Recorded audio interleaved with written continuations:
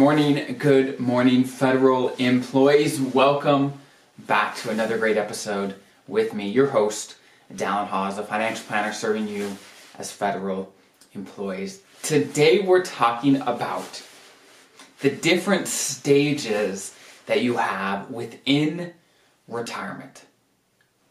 I think we all somewhat view retirement as one big life stage. And while I don't think that's a bad thing necessarily, I think it's important to realize, and more research is coming out all the time, that retirement is more accurately 3 distinct different stages over the course of, let's say, a 30-year retirement. And many of you might have heard of the names of these stages before. First you have the go-go years, then you have the slow-go years, and then you have the no-go years. And what most retirees do and how they spend money differs within each of those stages. So we're going to dig into this today and to dig into how and why that should affect how you plan for your federal retirement. So let's dig right in. And I think it's valuable to think through this, that over a course of 30 years, that's a long time. That is often just as long, if not longer, than some people's careers, depending on where you work and how long you work. Some people work for 40, right? Retirement can be a long time. And when we think of, okay, over the course of 30 years, let's say from age 25 to age 55, how much has your life changed over the course of that much time? Obviously, 30 years can be a huge difference. And so that is why we're talking about this today, is over the course of 30 years in retirement, the differences on just your life and the needs that you're going to have can be vastly different. And so just kind of gearing yourself up for those potential changes down the road can be very helpful to make sure that you're prepared for whatever happens in retirement. So let's first talk about the go-go years.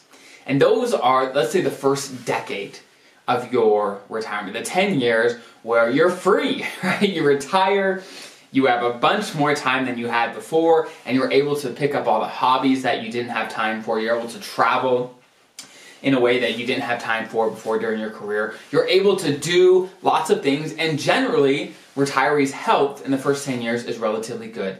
And so they go, as the name implies. They do lots of things, and normally, they typically spend, on average, a little more money during that first 10 years of retirement. And then, what tends to happen is, over time, over the, let's say, the next 10 years-ish, and this is just rough numbers, obviously, for you and your retirement, it's going to be different, right? Depending on your health and your desires and your everything, just the things that you like to do, it's going to be different. But let's say over the next 10 years, what research is showing is that people actually slow down, right? Maybe they travel a little less. Maybe they go out to eat a little less. Maybe they, just slow down a little more. And consequently, people's spending might slow down just a little bit as well. And what people are finding is, after adjusted for inflation, people's spending does start to decrease as they move deeper into retirement. And if you go to the blog post that I wrote about this article, you could find a link to that in the description below. You'll see a chart that I linked to that is basically a big smile, where it starts high, it lowers down, and then it comes back up. So it's basically a smile, right? And they have found that in retirement, that is often what retiree spending looks like. Where at the beginning of retirement, their spending is relatively high, the go-go years, right? And then it starts to slow. You enter the slow-go years, starts to slow down, right? Where you're doing less. And then come, let's say, the back half of your retirement, your expenses start to increase as well. And some people might ask, okay, why is that? Are you doing more at the last, let's say, 15 years than you did during the middle? And the biggest difference, again, there's another chart in the article that I wrote on this. The biggest difference in spending is what retirees are spending on in the last 15 years. And for the most part, it is the difference is health expenses, right? Generally, people's health degrades over the last, of course, 10, 15 years of retirement. And so the expenses that come with not being as great as of health as you were before, they tend to rise. And so does the spending of many retirees. So that is in a nutshell how it works for many, many retirees, right? The go-go years, the slow-go years, and then the no-go years. Now, how can we apply this information, this research that we have found to us? And I think there's a lot of things that we could come away with. I think first, when you're looking at a big group of people, I think you do get these kind of slow, gradual declines and inclines, these smooth curves that happen over time. But I think in general, when it comes to individuals, let's say for you as an individual in your retirement, generally what happens is spending is a little more up and down. Meaning, let's say they retired and they're in the go-go years, right? And they're going, and then let's say their spouse, they break their hip, right? And it really, really slows them down pretty suddenly. And so for many people, what actually happens, it's not a slow decline, maybe it's level spending, and then a sharp decline, right? It really, really depends on your situation. Or maybe someone's eyesight has really degraded, and so it's hard to drive at night. Well, that might affect, let's say, someone's ability to travel or go to restaurants at night, or many other things. It'll change how people live, and it'll change how people spend, right? And so when looking at this information, I think one thing that I'm scared some people come away with, it was like, hey, I'm just going to spend most of my money up front because I'm not going to need it later. And I think while that may be true to some extent, where you maybe not need as much in the middle part of your retirement, I think it's wise, of course, to be prudent, to be wise with your resources. But I think it is okay to allocate maybe a little more during your go-go years. I think that's totally fine. As long as your retirement plan is set up to be successful for the rest of your retirement as well. That is the most important part.